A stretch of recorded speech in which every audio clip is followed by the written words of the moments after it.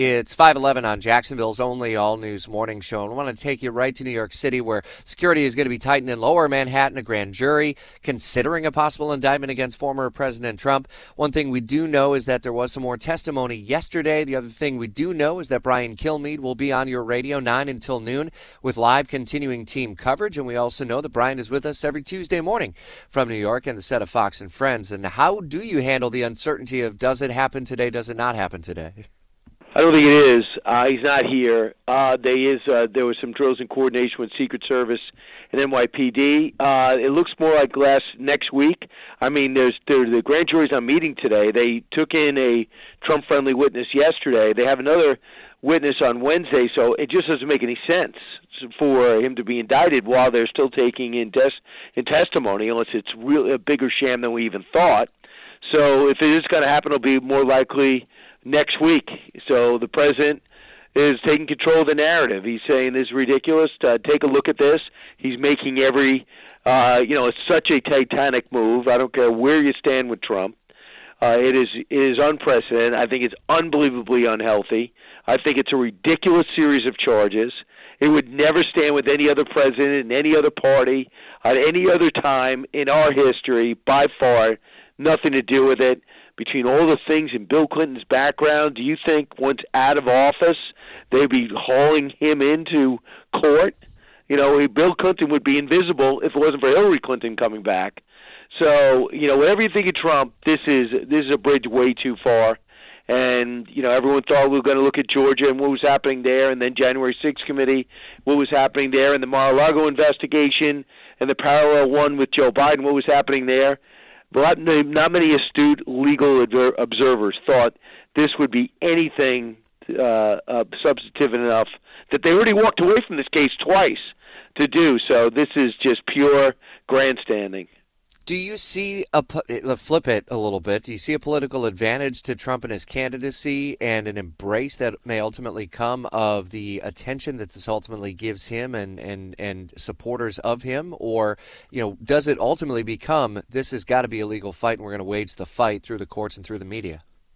Well, does it become 4 indictments? If it's 1 indictment, I see it being an advantage because it's so ridiculous. I mean, Michael Cohen's not credible. The payment, just think about this.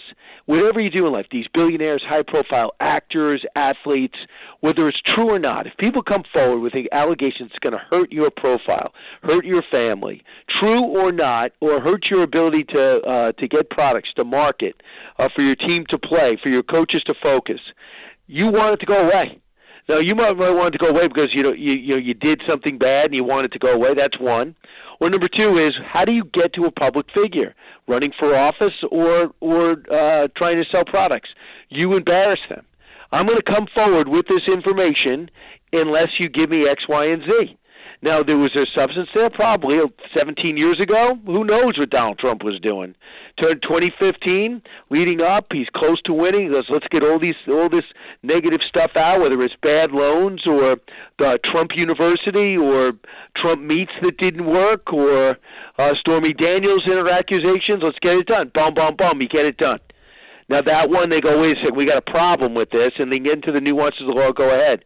But to think you're going to indict a 76-year-old former president when you don't indict attempted murder, we have guys driving on sidewalks, mowing down people. We have people getting killed and thrown onto the tracks and subways, and they're asked to do it over and over again because they're not indicted, they're not arrested, they're not detained. And you got to crack down on a 76-year-old former president because of something that happened 17 years ago?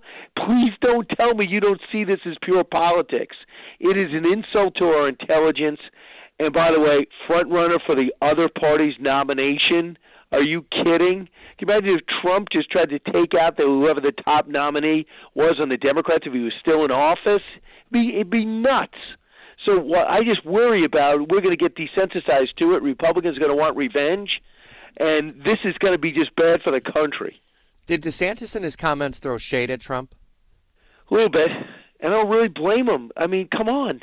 How much is DeSantis going to take? He's not even a nominee yet. And they're also, Trump team is indicating that he's grooming high school students when he was in his 20s as a temporary teacher, I think I believe it was Tennessee or Georgia. I mean, it's ridiculous, unfounded, unfounded accusations. All he said is, I have no history of paying off hush money. But it looks like George Soros, and he ran through the same litany that Nikki Haley and all the others went through. And so, that's going to, if you're a Republican, that's not going to help you to watch your two front runners go at each other, not on policy, not on Ukraine, not on the failing banks, but on personal attacks on integrity. Because whoever wins loses to a degree. And again, you're not going just to Republicans. Those moderates, independents, don't want to hear this stuff. They don't want to hear a woman having her looks mocked by President Trump, saying horse face this. Are you kidding? What are you, in fifth grade? You don't make fun of a woman or a man's looks or height or hair. I mean, this is so serious. I look at this stuff and it just makes your head want to explode. We'll be listening in 9 until noon, the Brian Kilmeade Show, with live continuing team coverage of this and other top stories certainly that we'll be developing throughout the morning. BK will talk again next week, and thank you as always.